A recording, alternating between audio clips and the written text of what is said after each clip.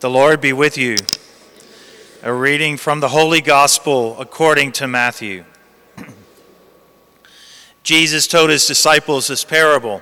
The kingdom of heaven would be like 10 virgins who took their lamps and went out to meet the bridegroom. 5 of them were foolish and 5 were wise. The foolish ones, when taking their lamps, brought no oil with them, but the wise brought flasks of oil with their lamps.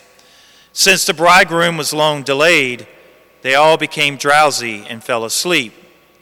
At midnight there was a cry, "Behold, the bridegroom, come out to meet him." Then all those virgins got up and trimmed their lamps. The foolish ones said to the wise, "Give us some of your oil, for our lamps are going out." But the wise ones replied, "No, for they may not be enough for us and you. Go instead to the merchants and buy some for yourselves." While they went off to buy it, the bridegroom came, and those who were ready went into the wedding feast with him. Then the door was locked. Afterwards the other virgins came and said, "Lord, Lord, open the door for us." But he said in reply, "Amen, I say to you, I do not know you. Therefore stay awake, for you know neither the day nor the hour." The Gospel of the Lord.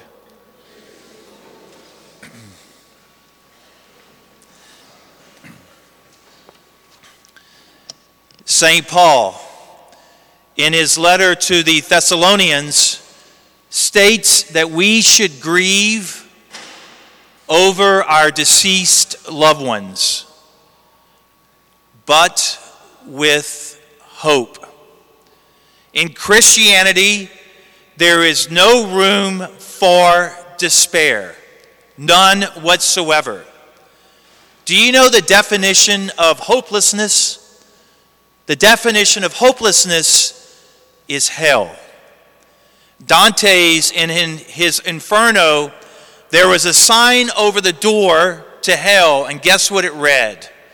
"Abandon all hope, you who enter here." Hope is not a vague optimism. It's not merely a wish. Hope is a divine promise. It is a guarantee. Now, when we think of hope, we think about hoping in everyday things. For example, we hope that we will win the lottery. We hope that our investments will make more money. I don't know about you, but every year I hope that LSU beats Alabama. But those types of hopes are not sure and they're uncertain. If they were guaranteed, we'd all win the lottery, right? We would always make money on our investments, and every year I would have the ability to gloat because LSU would beat Alabama every single year. There is only one type of hope that's guaranteed, that is sure, and that is certain. And it's this hope that we hear at every funeral. It's the hope of the resurrection. The reason why this is guaranteed and it's certain, because it's based on Jesus Christ. Someone who can never deceive us, someone who cannot lie to us. It's impossible for God to lie to us. And Jesus says, guess what? I have conquered death, and you too will conquer death if you root yourself in me. And this is not merely a human wish. It's a divine guarantee. It's a promise. Do not despair. Do not. We are a people of hope.